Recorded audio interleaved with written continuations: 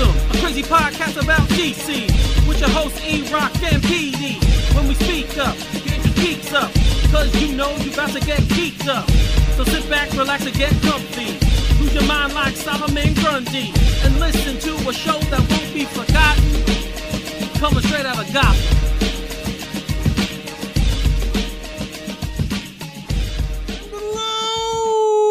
Everybody out in the DC universe, welcome to another episode of Straight Outta Gotham, episode 45. I believe that's Chili Davis. We are a fandom pop culture podcast and a proud member of the Batman Podcast Network, hosted by Batman on Film. Make sure you check out all the other great shows on the network by heading over to BatmanPodcastNetwork.com. Lots of great Batman-oriented shows, fanboy-oriented shows, so can't go wrong with any of them. I'm your co-host from the other side of the Hudson River. I'm a senior contributor to Batman on Film. I am Peter M. Vera, and today we are recording on July 8th, 2021. And as always, we have a great show for you today. But before I get into the good stuff, I'd like to remind you, all of our faithful listeners, that if you take the time to rate and review our show on iTunes or Apple Podcasts, and we read your review on air, we will send you a special prize pack. Now, let me introduce my partner in crime, the 1997 Ocean Bay Park Dune Scaling Champion in the Handstand Division, a fellow Batman on contributor, ladies and gentlemen, Mr. Eric Q. Holzman. I think you got that wrong. I don't think so. My middle initial is not Q. It is. It is because your parents were huge fans of the Mr. Magoo television show, so they named you after Mr. Magoo. Quincy Magoo. Quincy? Magoo, you done it again. There we go. Oh. Yeah, I don't remember much of that Dune thing. I was kind of drunk the whole time, and I don't know how you can scale a Dune doing a hands. That's your balance is impeccable. I mean, I was young at the time. I wasn't even.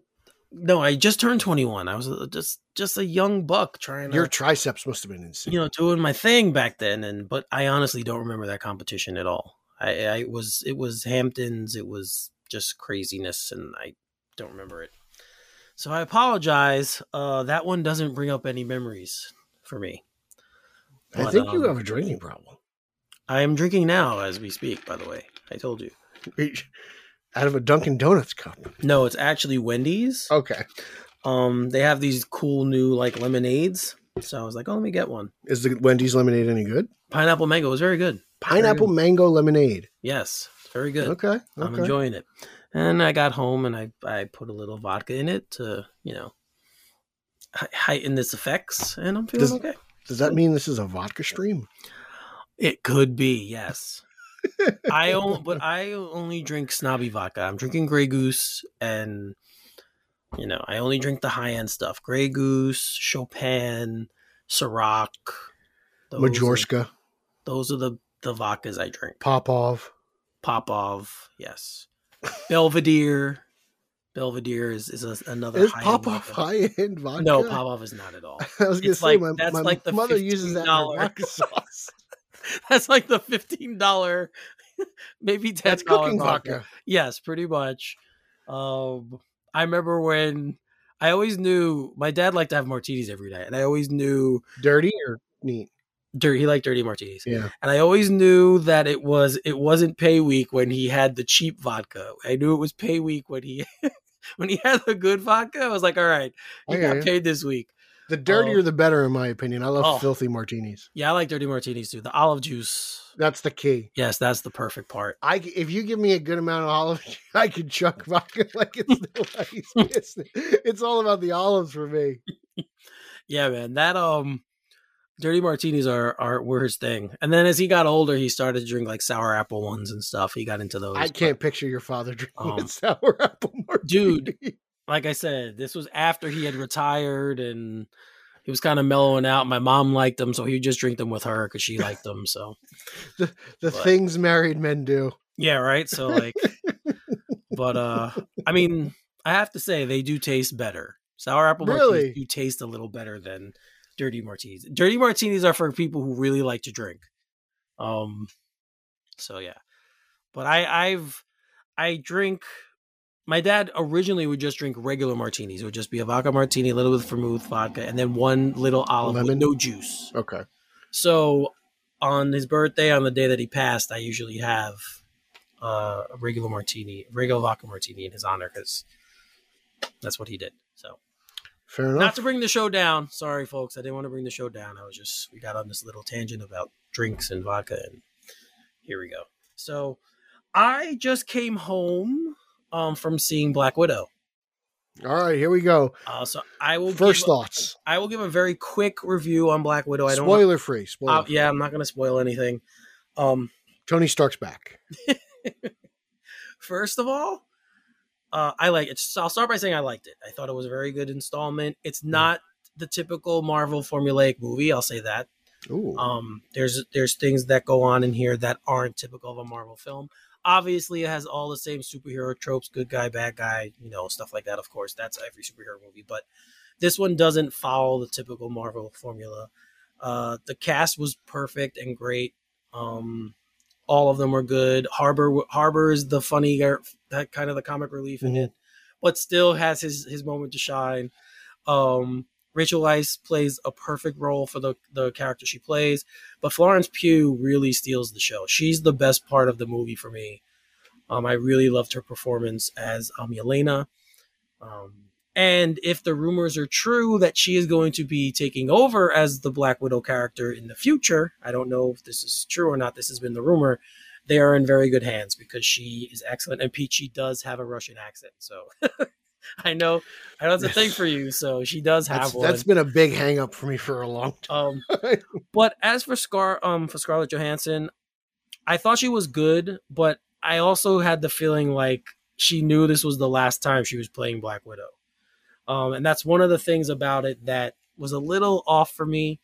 Did you get was it like in her performance, kind of like that? What's her name? Who played Mystique in the X-Men movies? You feel like what's her name? Yeah, Jennifer Lawrence. She mailed it in. Everyone claims she mailed it in. Yeah, when she did what's it called? When they did Dark Phoenix. Yeah, Dark Phoenix. Okay. Yeah, she kind of. I don't think it was that blatant. Obviously, this character has brought Scarlett Johansson. She was popular beforehand, but this character has made her super popular. So I think she takes care of the character in the movie as well. Like she does her justice. I just feel like, having seen her play her many times before, this wasn't her best performance. And as the only solo film, I wish it was. I guess that's the way I could put it. But yeah, the other thing I'll say is, had this come out, say 10 years ago, or maybe after the first Avengers film, something, if they threw her in there in that phase, I think it would have more weight. I think it would have more weight for all of us. Like, we know what happens to her now. So, we know this is not going to be something that continues, where at that time we didn't know that. So it might have been cool to have this movie come out then. Don't ever just throw out the idea that they'll never make another prequel, a sequel to the prequel. Oh, I won't. I wouldn't be surprised if this movie's a hit and people love it. I'm totally expecting a sequel to the prequel. Well, she's not under contract, so they would have to get her back in to play the role because her contract is up. So, so this is it, huh? This was the final swan song for her as we know it. But again, as we all know in comic books, people come back to life all the time, and movies, I'm sure they'll do the same thing. They could do the same thing. So, and as we know from Endgame, they created the time travel with the different timelines. And if you're not watching Loki, but Loki goes into that as well. So there's different ways they could started. Yeah, exactly. I know that much at least. Yeah. So they could give her a way to come back if she wanted to play the part, and if they wanted her to come back. But definitely go see it. It was good to be back in the theaters watching a movie like this again. I'll say that as well. How was the popcorn? Oh, the popcorn was great. It always tastes better at the movies. I don't know why. I make it home all the time and I eat it, but when you go to the movies, Regal or Lowe's? This was a Regal. Regal makes fresh popcorn. Lowe's it hangs out for a while. Well, I saw it in IMAX, so that nice. Regal only has where I live. There's only a Regal theater with IMAX. We don't have an AMC with an IMAX theater, so I had to go. But again, definitely go see it, guys. Especially the hardcore MCU fans. There's stuff in it that you're gonna be able to pick out and recognize. And definitely stay for the end credits. The end credits scene is a very, very good one. Zombie Stark. So I don't want to say anything about it, but it's very, very good. As most of their end credit scenes usually are. There's been very few, like the Howard the Duck one, I think, in Guardians. That was great. It was great, but it was kind of like, what is this about? But it was great to see Howard the Duck, right? So you had that. Yeah, I can't believe they brought back Tobey Maguire in Black Widow. That's just nuts. Yeah, none of that. I don't want Pete to get anyone's hopes up. Sorry, Nico. There's no Tobey Maguire in Black Widow. But from what I saw on Twitter, he's watching it now. So by the time he hears this, he's gonna know what's going on. But dude, I heard it slaps. So yeah, but definitely go see it. This is a stellar installment. It's not the fantastical one again because she doesn't have powers, so it's very much more a spy type story. And Ray Winstone's in it too. He's kind of the villain in this. There's a little twist with Taskmaster. I'm not going to say what that is, but there's a little twist. He's Tony there. Stark. So, so just pay attention. And go see it. Enjoy it. I know people were worried about the first time there's a Taskmaster. They're like, "Oh, he looks like crap." Trust me, they took care of all that in post. He looks great. He looked pretty good, actually. That's. I remember there being a thing like, "Oh, he doesn't look good," but he looks fine in the movie. But definitely go see it, and you won't be disappointed. It's a very good summer movie, and it's a good way to start. Most people say July is really the beginning of summer movie season. I don't know. I always thought it was June, but most people say July 4th weekend, so this is kind of that thing. I always say July 4th is the end of summer, because after the 4th of July, it just flies by, and you're like, oh, it's September. So you give yourself 2 weeks? You give yourself 2 weeks of summer, and then after that, it's all downhill? Dude, after the 4th of July, it flies by. It really does. Every 4th of July, after 4th of July, the summer just kind of just goes by so fast, and it's the end of August. Yeah, I mean, I remember when I was in school, I used to think that. When you're summer vacation, you're like, crap, you start counting down the days at the weeks after 4th of July. You have to go back. I know in certain parts of the country, though, they start school in August. So that's horrible. They end in early May, though, so it's kind of a trade-off. I remember when I lived in Florida, that was the case. So we had all of that. But I'm not looking forward to, I don't know, this summer. I don't know. Whatever. How could you not be looking forward to the summer? It's already here. No, I mean like the rest of it. I don't know. I have to get to the beach. I haven't been to the beach yet. Yeah, no, I'm with you on that. So sorry for tangenting, guys. Sorry for doing that. So we have a good show plan for you tonight. There's a few things we want to get to. Some old news, but there's some current news that actually just happened today. So I'm going to start with that. We got word from DC that we're going to be getting, more of the Long Halloween, apparently. So there's a press release today that's saying that both Jeff Loeb and Tim Sale will be continuing their story. And the tagline, it says, and show that some secrets never stay buried. So Pete, I know I love the Long Halloween. It's one of my favorite Batman stories. I'm sure you do as well, even though you've never read it. It's a joke that just won't die. I'm only kidding. I just had to get. I guess this is my Captain Marvel. It'll never escape me. Even though I own like 7 different versions of that story, and I have like, oh jeez. But we know you've read. We know you've read it. So, we heard the news. What did you think? I'm sure you're excited. I'm excited. I'm ecstatic. I love Loeb and Sale together, and not just their DC stuff, but their Marvel stuff. Captain America White, Spider-Man Blue, Hulk Gray, Daredevil Yellow. Like it's all just amazing. Tim Sale's artwork is so unique, and I was a little upset that it didn't kind of translate over into the movie, but this is great news. It's just Loeb is masterful at the ensemble cast, the real detective story, the mystery story. I'm really excited for it. I can't wait to see what he has up his sleeve. I'm sure it'll involve the Falcone crime family. I mean, Catwoman will be involved, I'm sure, as all the other heavy hitters in Gotham City. So it's just great news overall. And I wonder how much impact maybe the movie had on them doing this. Like, there's no doubt in my mind, Loeb's always had the story in the back of his head. I don't think as a creative person like that, you ever are finished telling a tale, right? Unless you're Chris Nolan, apparently. But I always feel like Loeb and those guys are always at least like, it's the next job for them. I feel like they're always freelance. So once they stop thinking of things to do, they start running out of work. But I'm pumped for it. I can't wait to do it. Read it. Loeb and Sale together, just you can't miss. I just hope they still have it. And when I read it, I'll judge it. But it just gets me excited. I'm very excited, and I can't wait. Yeah, Loeb even said in the press release, he says 25 years ago, Tim Sale and I set out to tell a mystery tale of how Gotham City went from crime to freaks. He says the result was Batman: The Long Halloween. We're thrilled to be back at DC revisiting some of our favorite characters, all the while revealing that you may not know the whole story. So clearly, like you said, there was more either in his head when they wrote it, or there's more has developed since. But it's like, was it like Batman Earth Volume 1, right. Batman Earth 1? There's no way you tell me Jeff Johns doesn't have an idea. This is what these guys do. They just make stuff up.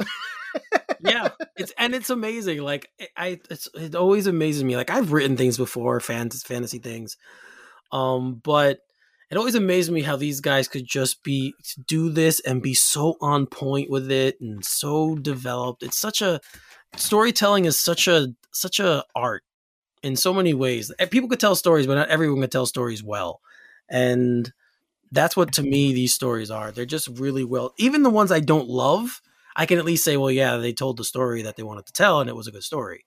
Yeah. So I'm looking forward to this. As you said, that team is legendary, and they're great together. So I'm really, really looking forward to this. And I can't wait. Can't wait for this to come out. Yeah, this is probably the best thing to come out of, the Netflix Marvel universe getting canceled, right? That was Jeff Loeb. Like, he was kind of in charge of all that. So, one door closes, another one opens, and it's a door that was closed 25 years ago. So it's great to see. I'm pumped. Like, these guys are just legends. Right. And I mean, the timing was perfect with the movie out and everything. I definitely feel like the movie was like, they were like, wow, people are loving this. This is great. How can we, they're like, well, we've reprinted this book. How many, every way possible. Yeah. What can we do? And I'm sure they say, hey, Jeff, like, do you have another story in you? And I'm sure he's had this story for 25 years. Yes. And that's it's like when an artist comes out with an album, and it's like somebody like back in the day, like Lloyd Banks, that first album was fire. It was great. Like, everyone loved it. And the second album was trash. I think it was called like Rotten Apple, because he's been working on this first album for 15 years, that's why. And then, you get to a point where they just make album after album, and it's like, there's no, it's not in the oven long enough. They took it out too early. So that's kind of what I think it is. He's had so much time to work on this. I'm sure he's been working on it in his spare time. I'm sure there's stuff that he wanted in that story that was probably in some Daredevil stuff or backwards or vice versa. Yeah. So yeah, they recycle. I mean, Snyder has a Star Wars movie coming out that he has to rework to make it its own thing. So I'm sure that stuff like that happens all the time. Oh, I'm sure, it's just not the right time for the story to come out when they want to have it. So it gets shelved or it gets put in the back burner. Like you brought up Lloyd Banks. I could think of Dr. Dre was doing the Detox album for years. And it finally, when he finished the album, it wasn't Detox, it was Compton. And it went along with the Straight Outta Compton movie. Yeah. So things like that. It's just very similar that you wait a long time. They have all this music, and in this case have this story. In the same note, you also have Guns N' Roses and Chinese Democracy, and it turned out to be horrible. Yeah, it's true. It's true.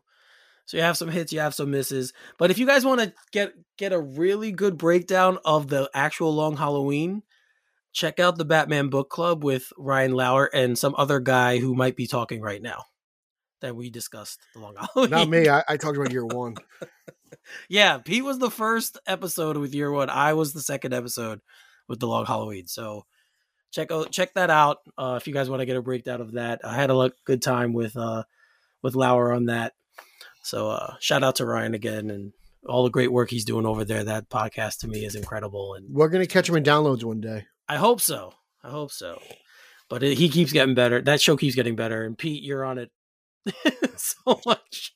Once a month.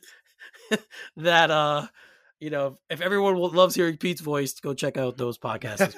There's awesome. Many people that don't. So we got another today, actually, another thing dropped that was very, very cool. It's a show that we've all kind of been wondering what's it going to be about. Marvel dropped the first trailer for the What If show. As we know, the concept is like, what if the stories that we had were told differently.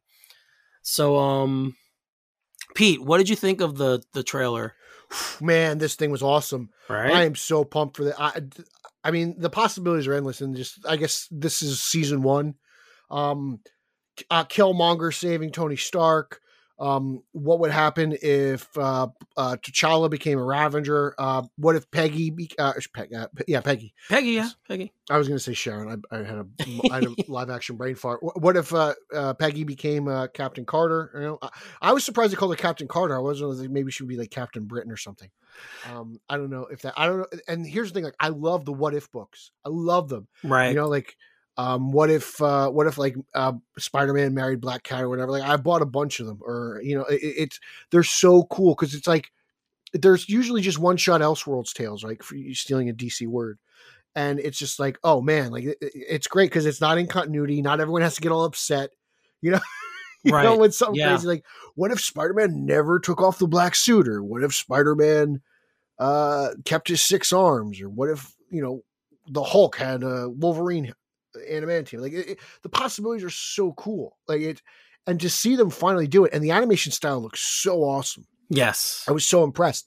But what really, it was the likeness of the characters and the voices. I'm not sure if those are the actual voices or not, but like it seemed like, I'm curious to see, like, is that Boseman's voice for T'Challa? I know it sounded like him. And then like when Thor popped up, I was like, that sounds like Hemsworth, but it doesn't look like him. It's not his likeness. But it seemed like Killmonger looks like Michael B. Jordan, like I was like to a T, as did Tony Stark, like very much like their live action counterparts. So I'm curious to see. I don't know. I haven't checked out IMDb. I probably should have, but regardless, it just looks fantastic. And the Watcher, seeing the Watcher pop up was like, oh man, that's so cool. I'm hoping to see him one day. We saw them in what movie was it? Oh man. It was a Guardians movie, wasn't it? Well, yeah, he was in that. Yeah, we saw that. So like, I'm hoping to see them more in the MCU, and it's just cool to see. And I'm just pumped. Like this is just awesome stuff. This is the Marvel stuff I can't wait to watch. Is this What If stuff? Yeah, I mean that first shot you get of the Avengers, and it has T'Challa there, and like you said, the Captain Carter and. And they do the shot and it becomes the Guardians, you know? Yeah, like you see Star-Lord and you see Gamora. Yeah, it's really interesting. I'm really looking forward to this and seeing exactly where they go with it and the what ifs they choose the stories to tell, because, like you said, this is something fresh and something new. And we all know, sometimes Marvel can be very by rote. They're very much they have a formula, they stick to it. So sometimes that could get a little boring, but this won't be. And none of their shows have been, actually. So when it comes to the TV side, they've been doing things very, very differently. Yeah. So I hope that this continues that. And yeah, it's just a cool idea to play around with. Like it's very, very, like you said, there's comic books that have these storylines and similar storylines. It's going to be cool to see it on screen and see how it unfolds, but I'm really looking forward to it. So far, every television thing they've done, I've liked. So I'm hoping this is just another one added to the list, and we get more good content. So yeah, it's just, I give them so much credit. The animation reminds me of like Archer and Invincible. Yes. It's got that with that thick stroke around the characters and everything. And I'm just pumped. Like, this is a cool idea. I give them so much credit for doing this. So speaking of TV projects we got a trailer for Marvel. There was some news that came out about another HBO Max project, the long developmental project of Batgirl. So the little bit of news came out. New character details, description of the film's villain. It's going to be a film, right? But it will be on HBO Max. I know the website was in question, but I reached out to some people and they said that is the right casting call. So we don't have to mention the website because it's questionable. But the casting it comes from a casting grid and it's legit. So that's cool. And so So the guys who did Bad Boys for Life, as we know, Bilal Fallah and Adil El Arbi, are going to be directing this. We know Christina Hodson, of course, who wrote Birds of Prey and The Flash and Bumblebee. She is writing it, and there's a little blurb that came out that they're hoping to take audience on a fun ride. It says Christina's script is crackling with spirit. They have a lot of energy involved in the project. Mm-hmm. So, anytime we get this kind of news about projects we've been hearing and then we get more news on them, I'm always like, okay, that's great, because, you know, we've heard many times, we've heard stories, oh, this is going to happen, and then it doesn't. So the fact that we're getting more news on Batgirl, we don't have a release date yet, but it does seem that this is going to happen. So very, very cool. Very cool stuff. I'm really excited to see this. I'm curious because I know one of the characters that they were casting is Commissioner Gordon. So I'm curious to see where this takes place. Does J.K. Simmons get recast? Does it take place in that universe? Where is this Batgirl? Who knows? I don't know. Like, we know it doesn't take place in the Titans universe. That's about all we know. It's not Barbara Wilson from Batman and Robin. So, and it does not seem to be the Batgirl Oracle from the old Birds of Prey TV show. So we don't know where it fits, and that's fine. And I'm excited. That's part of the anticipation of it. Right. And I think these guys are some pretty cool directors. I thought they did the hell of a job with the Bad Boys movie. Yes, I like that movie. You know, I went in there not expecting to like it, and I did. And so I'm excited. And you know, the writer, Miss Hodson, she hasn't written a movie I haven't liked. You know, I'm a big fan of Birds of Prey. Bumblebee was absolutely phenomenal. So between her and Andy, I think The Flash will be pretty good. So like, I think this will be pretty good. I'm excited. I like what she does, and I think she's got a grasp on these DC characters. Right. And yes, obviously we know the main villain is going to be Firefly, so that's cool. Which is cool. Well. And Firefly been rumored for the Matt Reeves movie for a while. Like, so we know they've been trying to bring that character to the screen. And it's cool. Firefly is one of my favorites, going back to Batman the Animated Series. I just quite always liked he's escaped my name right now, but the stuntman, you know, I thought it was a cool angle. You know, the Hollywood the stunt guy who gets shunned, and Garfield Lynn. Yeah, Mr. Linz, that's it. Linz, yes. I liked Firefly, and I'm excited that they're doing things with, you know, these other characters. I understand people get a little upset, like, yo, you spend too much in Gotham, there's too many bat stuff, blah, blah, blah. But, you know, like, I don't mind seeing Oracle on Titans, and I think it's really cool to see Batgirl kicking ass on HBO Max. So I'm ready to go. Like, it's just cool. Like, everyone's worried about DC's plan. Here's the plan. We're making Batgirl go. Like, that's it. That's the plan. Like, exactly. Sit back, enjoy the movie. Use your head canon, fit it to whatever continuity you want. Who cares? I don't care. You know, I'm just going to sit back and enjoy the film. Exactly. I mean, you know, it's time. I think it's time to have these other characters explored. And, you know, she's one that a lot of people know. Even people in the mainstream have heard of Batgirl before. So I think it's going to be interesting to see what they do with the show and, the movie, and how they develop it and where they go with it. But like you said, Hodson is great, and you know, this is hopefully we'll get. I think it's cool that they're bringing these names. You know, Hodson, like, her going HBO, like, she's a movie writer, yes, and now she's writing shows for HBO. I think that's a good thing. That's a good sign, in my opinion. You know, it's good for her. It's good for HBO Max. It's good for the quality of the movie. I keep calling it a show because I think HBO, I think, is shows. Exactly, I do too. So I think it's bold. I think it's great, and she's a hot writer. So let's just go. Like, I'm ready. I can't wait to see what the suit looks like. I can't wait to see who they cast in what role. Like, let's just get it popping. Yeah, if The Flash is a good movie, she is going to be in a really good space. Yeah, Christina Hodson be in a really good space. So I think she got caught a bad break with Birds of Prey between COVID and between the name of the movie and it being R-rated. You know, like, I don't think she kind of, you know, and the haters, for whatever reason, we all know the reason. Yeah, there's. So I think she caught a bad break with that, but I thought that movie was phenomenal. I love it. It's a really good movie. It's different, but it's a good different. It's a really good movie. I enjoyed it the first time I saw it. So, and what they did with Cassandra Cain doesn't really bother me. Nope. Movies take liberties all the time. Artistic license. It happens all the time. So, you know, I'm just looking forward to seeing what they do with Batgirl, and hopefully it's another hit. Speaking of DC, we had another bit of news come out recently from the mind of J.J. Abrams. He seems to be all over the place lately when it comes to this. And he's bringing DC Comics Madam X to HBO Max, along with Angela Robinson, who, what's it called? Where was she from? I'm losing my mind here. She did The L Word, Professor Marston, and The Wonder Women. I haven't watched either of those, but those are projects that she's known for. So I don't really know much about her, but she apparently was involved with remaking Flashdance, the movie Flashdance. Yeah. So Madam X is is in the Justice League Dark universe, as we know. So there's talks about they're doing a Constantine show. There's talks about her being involved in that somehow as well.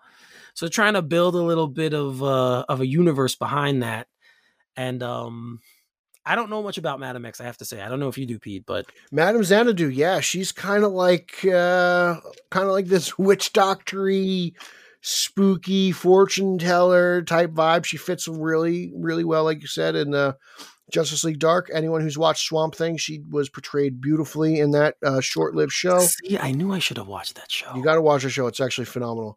It's a sin that it was not renewed. And I really like that interpretation of what they were doing. So I'm really interested to see what goes on here. JJ is a force to be reckoned with. I trust the guy. Let's see what he can do. This is going to be cool, mythical, ghosts and goblins, as Harvey Dent would say in Batman '89. So it really could open up possibilities for kind of like that, just that magical element. We know that they want to do somewhat of a Zatanna movie, and right, they're having that. So yeah. So they're kind of exploring that, and the MCU has a success with Doctor Strange, so it's definitely something that people are yearning for, and I'm all about it. Like again, like taking risks with lesser known characters. Like I thought it was cool to see Madame Xanadu in Swamp Thing. The fact that she's getting her own show is kind of crazy to me. Like it can be kind of like this ghost story, conjuring, Ouija type stuff. It can be really funky, and I'm really looking forward to it.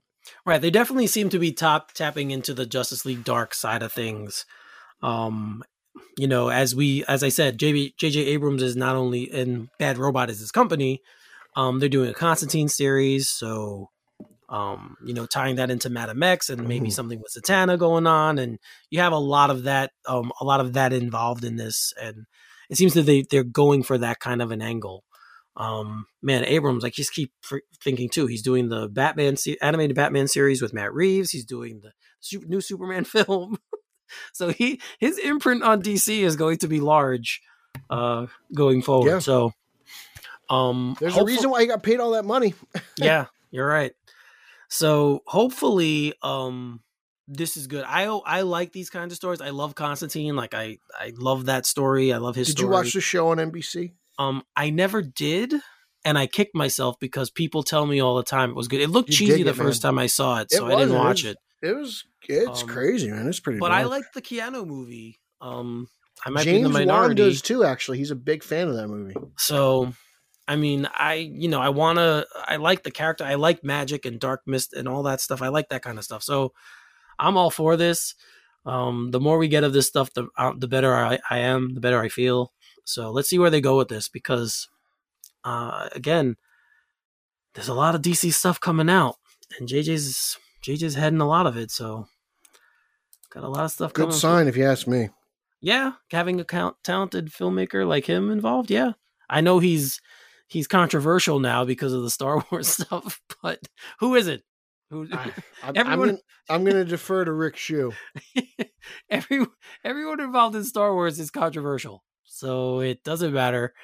I'm looking forward to this, and all the DC content, all of it that's coming, I'm really looking forward to. So keep it coming, guys. I'm gonna watch. I don't know about anyone else, but I will watch. So there's a couple funny, cute things that we heard about. One of them I thought was kind of interesting was Jordan Ross Schindler tweeted that they're writing a musical based on Scream. How cool is that? So I like musicals. I know not everybody does. I am a fan of musicals. I grew up, I have 7 older sisters, so I grew up with musicals in my house. So I'm very, very much a fan of them. And I always like when you get these musicals that are based off of things that you wouldn't think musicals come from, like Spider-Man, that Spider-Man one that was out. I never thought we'd get a musical about Spider-Man, but there we go, we got one. So this is kind of, to me, in the same type of deal. Scream obviously is a horror movie, yeah. You know, and having a musical with mixed in with a horror type thing, I think is going to be incredible. So, it's interesting. Right? It's just good timing too, because Scream 5 today, one of the co-directors posted on Twitter, is done.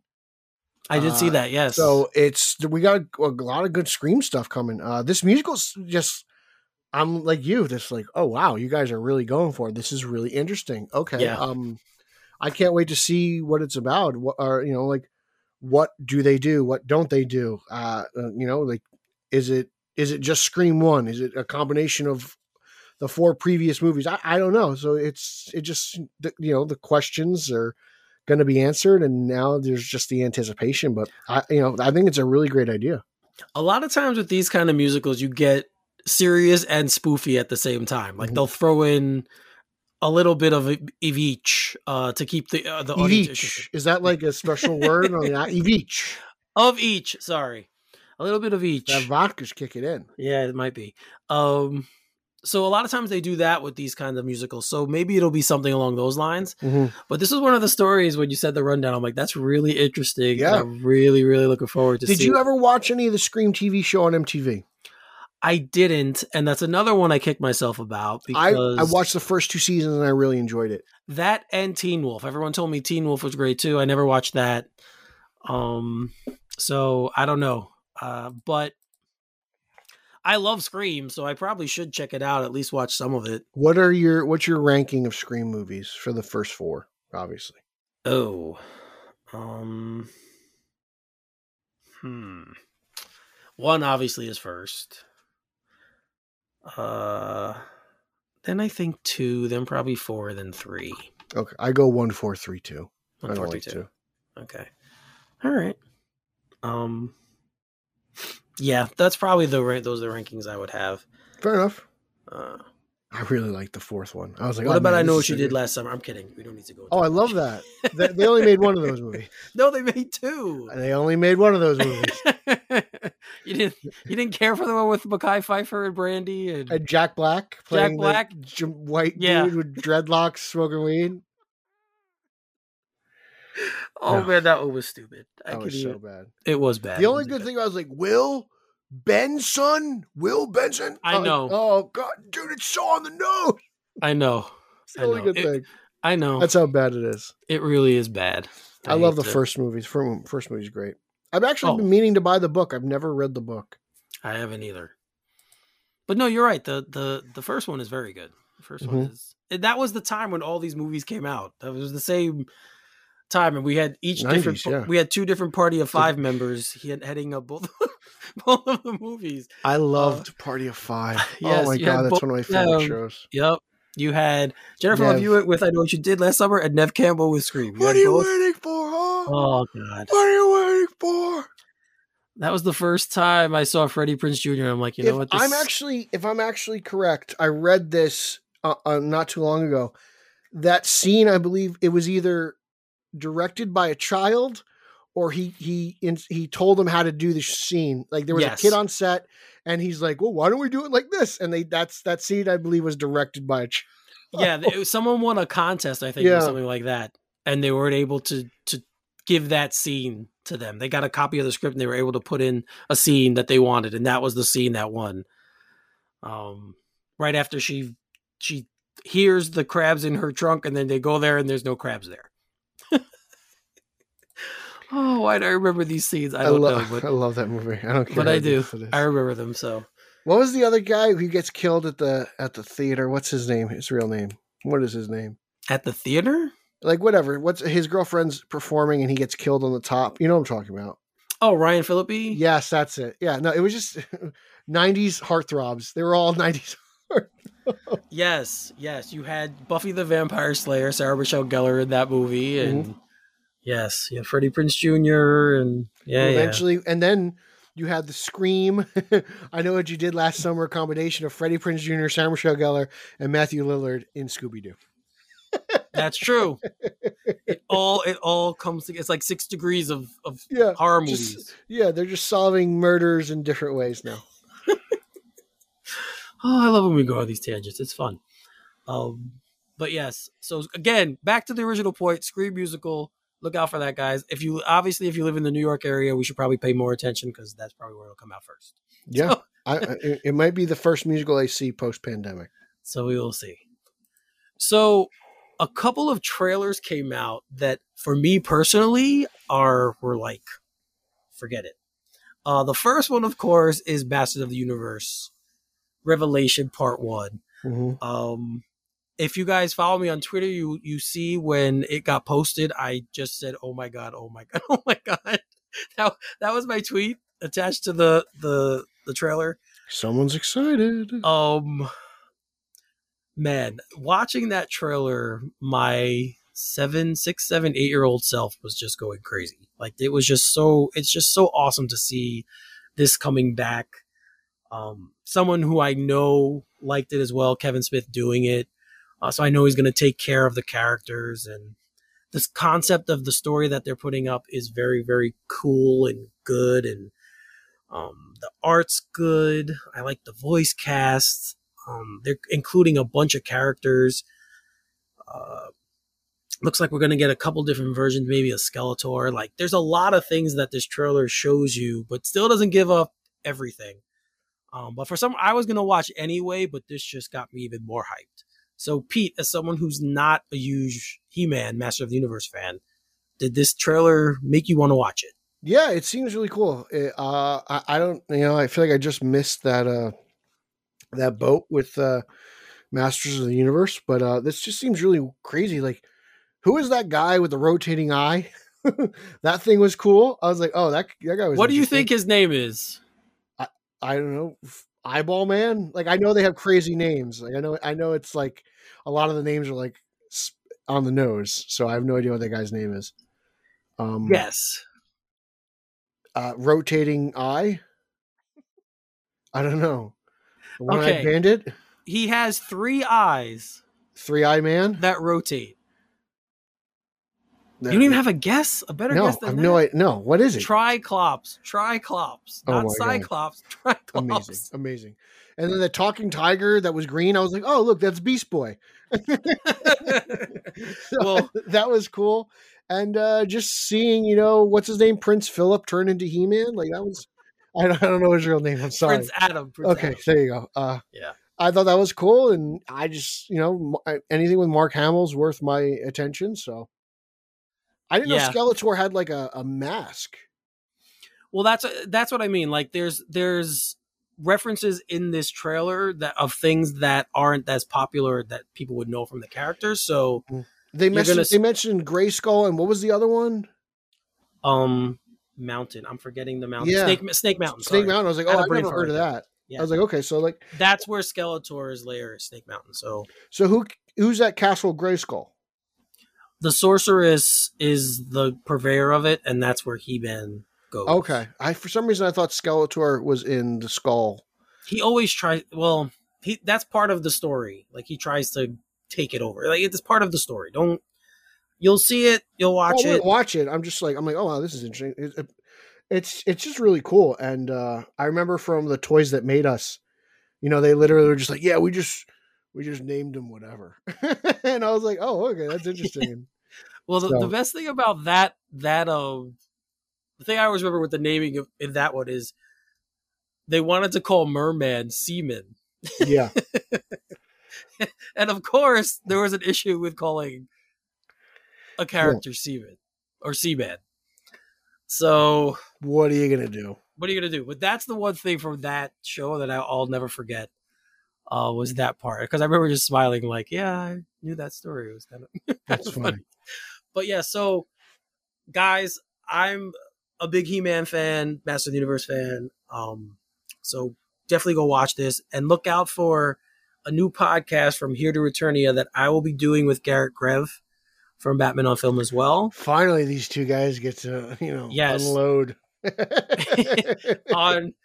on this show, and we're gonna do we might do an episode before we do our actual review of the show, which goes into the history of Master of the Universe and what it stemmed from, and maybe some of the topics of the old shows. I want to hear Garrett's top 5 He-Man action figures. Oh, they have some. They're all so simple. The names are also simple, but they have some pretty cool ones too. Yeah, I'm sure. So, I wish I could just say I have the power and I can turn into Arnold Schwarzenegger. Like we all do. That's like the coolest part of the show. Yes, we all hope that one day we can find a sword. Like I wish I could go from looking like Nico to looking like Arnold. And that's pretty much what happens. At least in this version, right? Because in the original cartoon, he always looks like he's big. He-Man. Like he's a bigger guy. He just wears like what, a purple vest or something? He wears a purple vest with like this white t-shirt. Shakespearean. Yeah, pretty much. But in this, he actually looks like he's 14 when he uses the sword. Yeah, I kind of, I don't know. Like I'm going to check this out definitely. And because it's Netflix, it'll all be out at once. So I could just binge it. And if I like it, I'll just, cram through. Right. Well, sticking in the Netflix world, another trailer came out for another one of my favorite childhood toy lines or cartoons, which is Transformers. Yes. So there's been two. The War for Cybertron was a trilogy that they did. There's 2 before this, and this one is called Kingdom. And what they do in the last one is they kind of introduce the Beast Wars, and in this trailer they show you more of that. Like they include more of the Beast Wars characters that were in Transformers. And it's kind of weird that they're doing this, and we just got this as well after last week getting the live action one where they're going to be including the Beast Wars characters.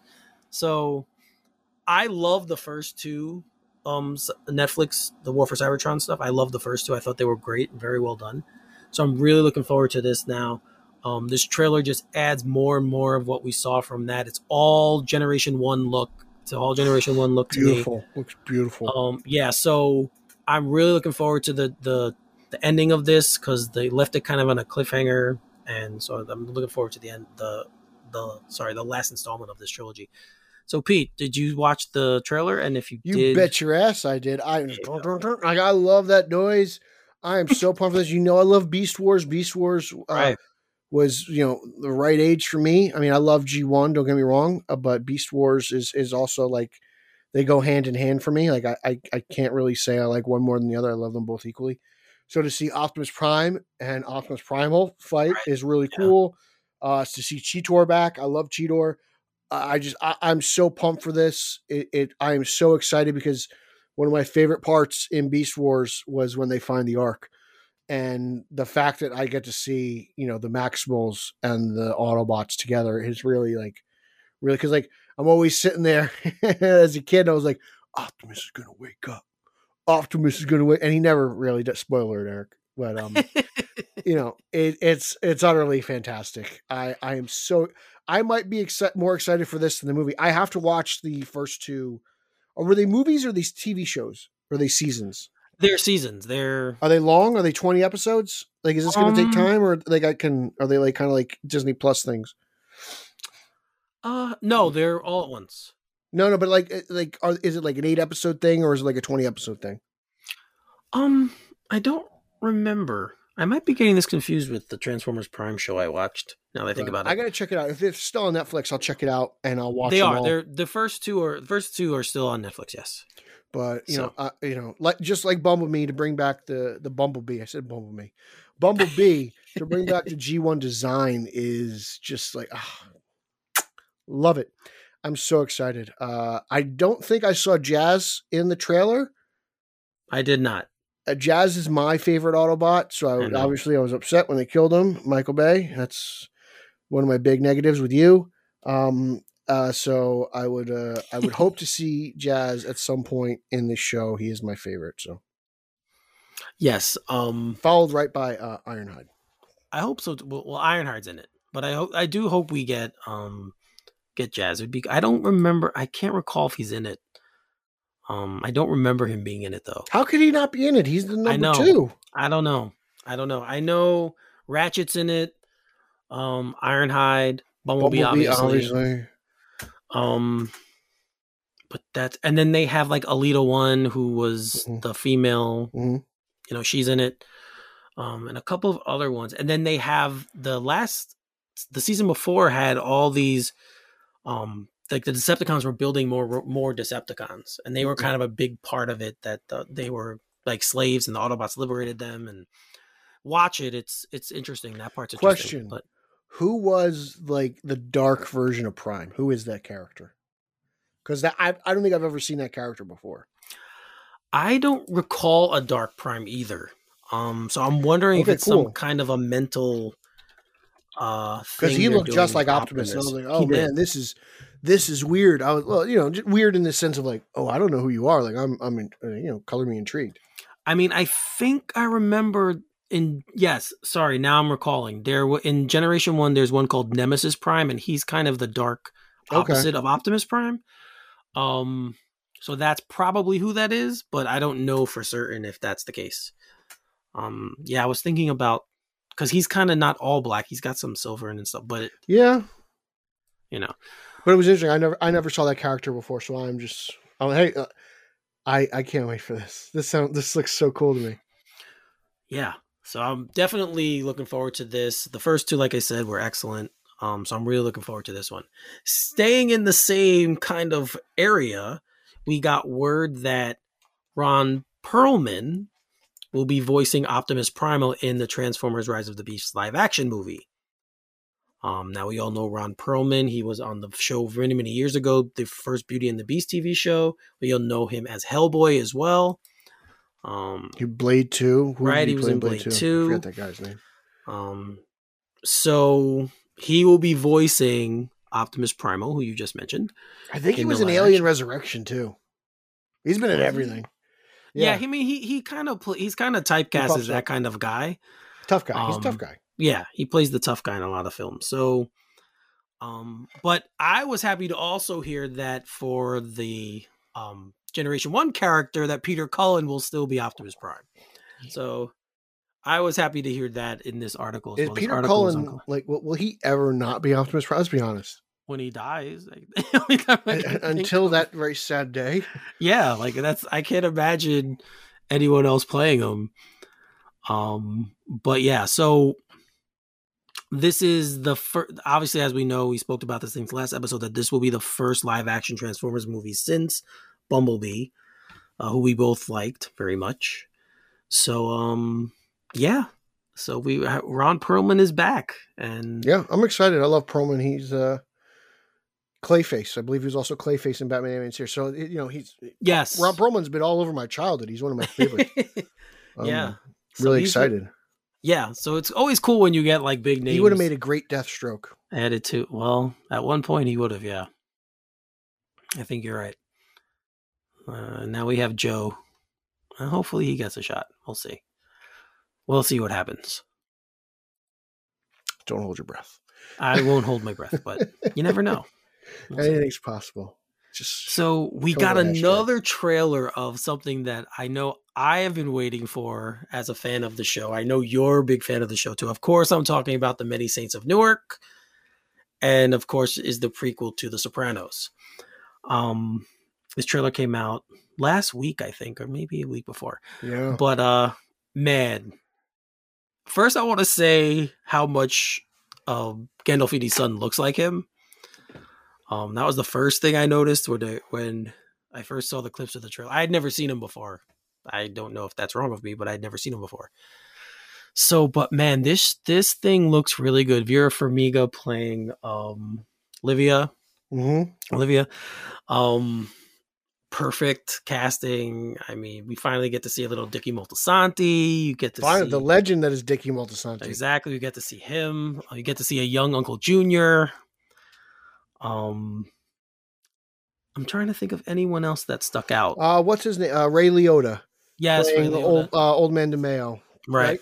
That's the thing, and like that's the thing that I'm really actually excited for, is to see that character, because that character was, I believe, he was sick while in prison before trial. Tony took over his family, right? While he was awaiting trial, and you never see the character again. Nope. You know, well, actually, no, Tony doesn't take over. What's his name takes over? Jackie? Jackie Aprile. Yes, Jackie. Jackie Sr. takes over the family. Jackie dies, and so there's like that transition of power within like the first couple episodes of Sopranos, and you don't really see Old Man DeMeo.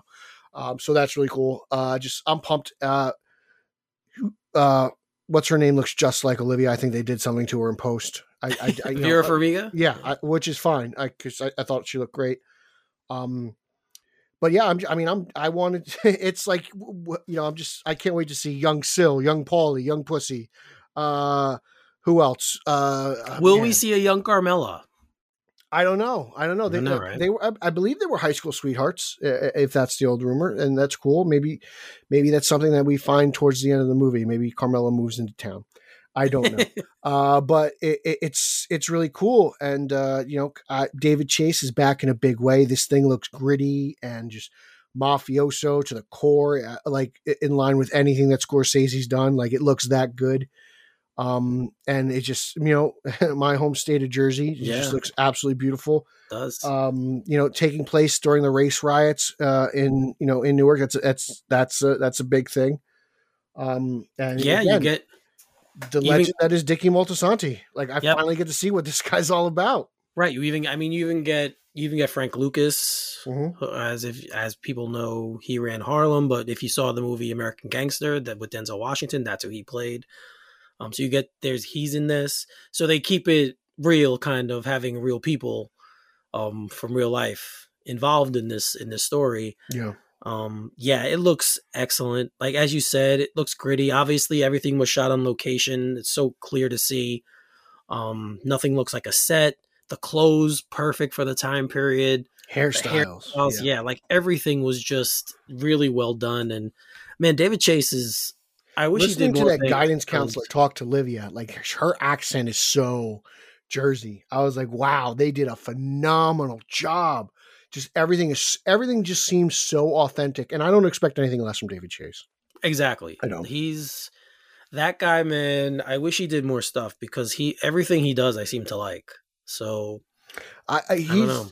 He's one of those guys, like I said earlier, where like the story is always there, but he takes his time to get it right, Yeah, he's incredible. This trailer was incredible. We've been hearing about this movie for so long.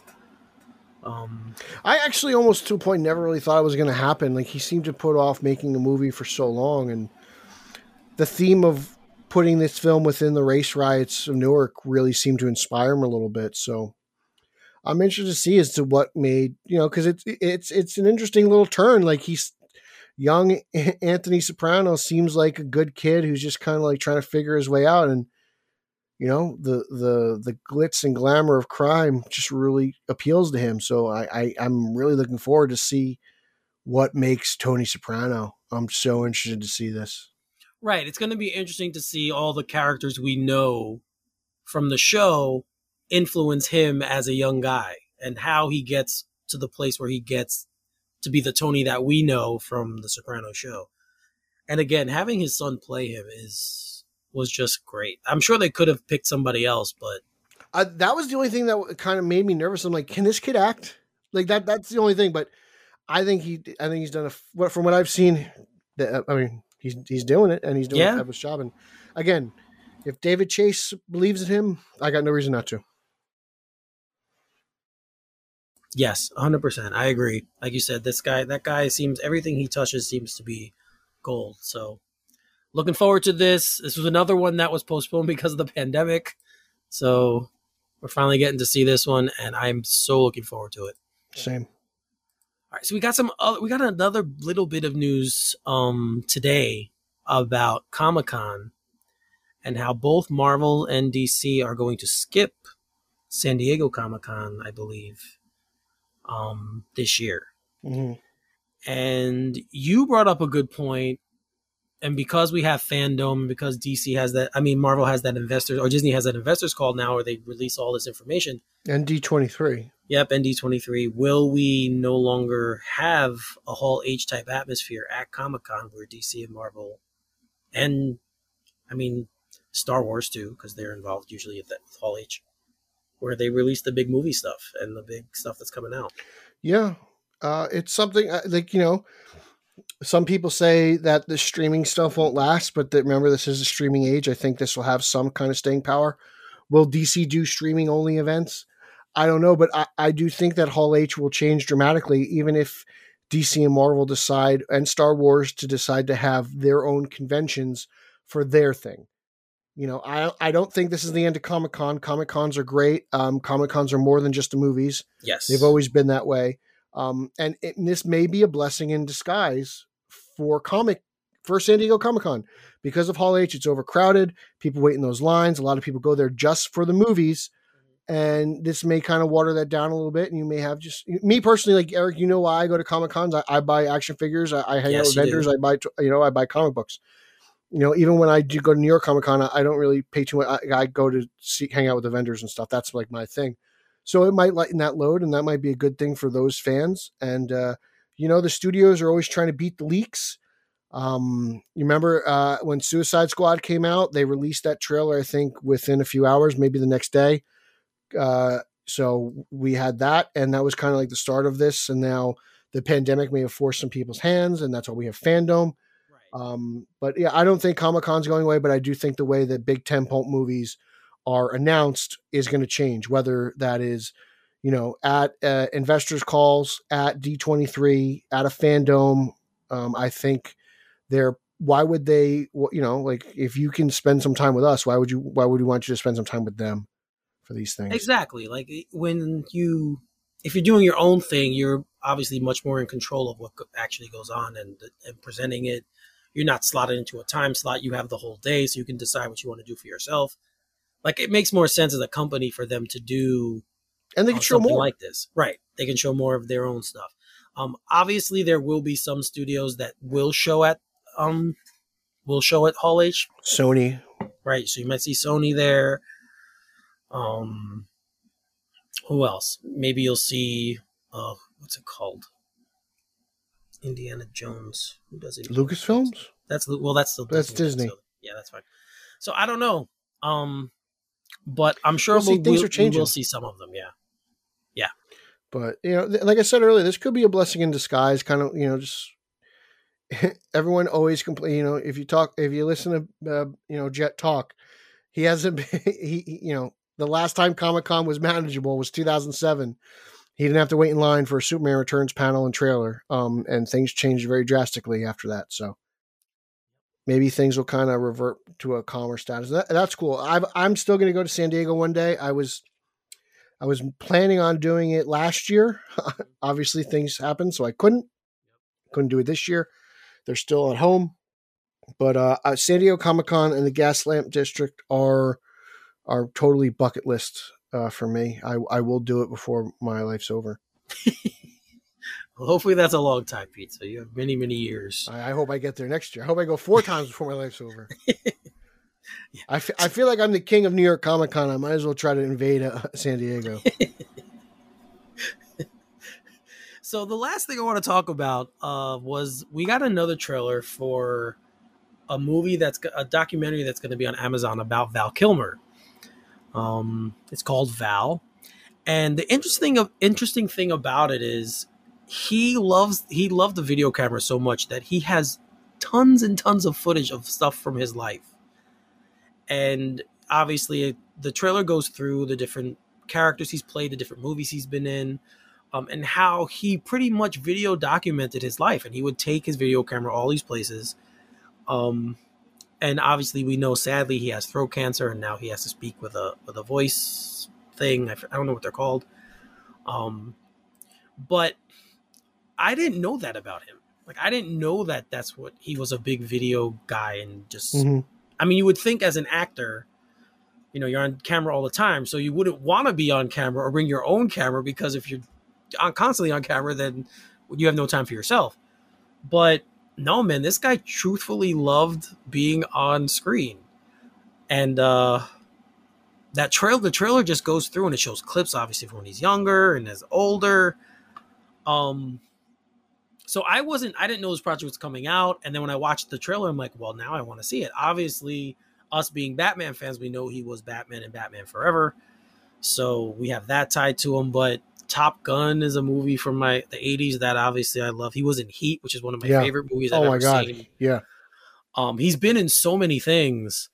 Yeah, man, it's just sad that what's happening with the throat cancer, but he still seems to have so much energy. At least that's what I got from the trailer, right? It's sad to see someone, just take that fall. I got a little emotional. I kind of teared up a little bit at the end of that trailer because it's just, I grew up with Val Kilmer movies.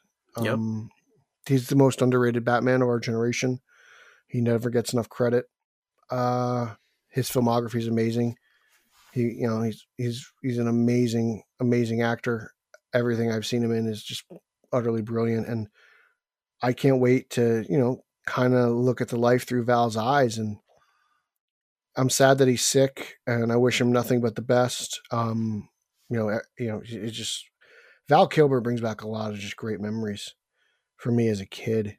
I'm really looking forward to this. And, I just, again, it's just, I feel bad for Val. Like I don't normally feel bad for celebrities, but I feel like Val is one of the good ones.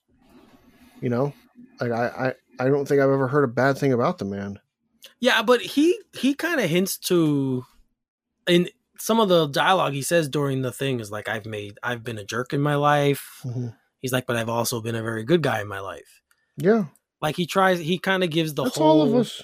Yeah. Like he kind of gives the whole, gamut of who he was as a guy, as a man and as an actor. But man, it was tough to watch the end parts with him. Yeah. That was tough to watch. To hear him talk through a voice box. I know. It's kind of like earth shattering.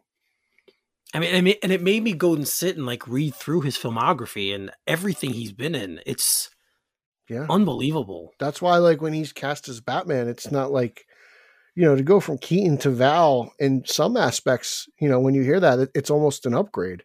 Yep. Right? Like, Val Kilmer was huge. Yeah, he was. And he's done a lot of things. He's taken small roles. Like he's a working man's actor. Like he doesn't need to be the star and everything. He'll, that's another thing you find out about him. So, which is interesting because you always hear the opposite. Like, he got fired from Batman Forever. He didn't get along with Joel. But yeah. So I'll be interested. And I'm curious to see if he discusses any of that. Like I said, he says, I've been a jerk in my life. I've been, and I've been a good guy. Mm-hmm. So maybe that was his jerk period. Who knows? But it's a very, very moving trailer. And now it's something that I want to watch. So yeah, if you guys want to check that out, it's going to be on Amazon Prime. On video soon. It's on the trailer's on the Straight Outta Gotham Facebook pages, and it's also on our Twitter feed. So it's out there if you want to look at it. Most of the things we talk about on the rundown are actually links on the Facebook group. Yeah, and even some of the things we don't. Yeah, are there. So yeah, guys, check that out. So I think that's it. Anything else you could think of? No, I'm good. I'm really good. The Bucks lost, so Phoenix is up 2-0. I did see that. Yes, I did catch that they had lost. So, oh well, we'll see what happens. I mean, I'll always pray for a Game 7. Yep. When I don't have a rooting interest, yeah, exactly. Yeah, otherwise it ended in 4. That's fine. I can't deal with the agita. If your team's on the bad side, you wanted to end it in 4. I mean, well, who roots for their team to lose in 4? I know. I don't know, but some people just like putting the team that wins the first game, they say they win in 4. I see that a lot. Team wins game 1, they're like, okay, they're winning in 4. I'm like, you're young. Those people obviously didn't watch the 2004 ALCS. Oh, why are you going to bring up old shit? I watched a lot of those clips today because I've kind of erased them from my memory. Why would you do that? I felt like, experiencing pain. Aren't this year's Yankees pain enough? You want to add more? God, they're so bad. Oh man! Speaking of which, I bought Bob Klapisch. I bought his book. Like Inside the Empire, Behind the Empire, something like that. I bought it today, and apparently because they talk about Aaron Boone's job interview for the Yankee job, so I can't wait to dig into that. And I hope it's as good as the Yankee years by Joe Torre and Tom Bertucci. That book was you know what's weird about Aaron Boone? Besides the fact that He's my kind of arch a nemesis. he's a controversial manager. He has one of the biggest home runs in Yankee history. Well, it's funny that you mentioned it because I'm looking forward to see how time is nice to Aaron Boone because Yeah. I don't think the man's going to get fired. I don't think he's coming back. His contract's up at the end of the season, so I don't think he'll be back. But he did hit a huge home run to win a pennant. Yep. He's also been one of the worst managers in the history of the Yankees. But so, is he going to come to Old Timers Day and get cheered? I can't completely blame him when he doesn't have all the power most managers have. And that's the issue I have. But I agree. But if his in-game strategy and the lack of in-game awareness is on him. Yeah, you can definitely nitpick that part of it. But the fact that he doesn't get to make all of the decisions that managers used to have to make. In this book, Klapisch says he doesn't even write the lineups. It's handed to him. Yeah, there's been talk. That's been talked about since he took over. Yeah. He got hired. That was one of the things he had to agree with. That they would figure out the lineup. Sorry, guys, we're doing a sports little thing now. But, yeah. So tell me what the book is like. Let me know when you're done reading it. I haven't read it. I just got it today. But I'm really... what's it called? I follow this one account on Twitter. I think it's at Grunt Talks MLB or something like that.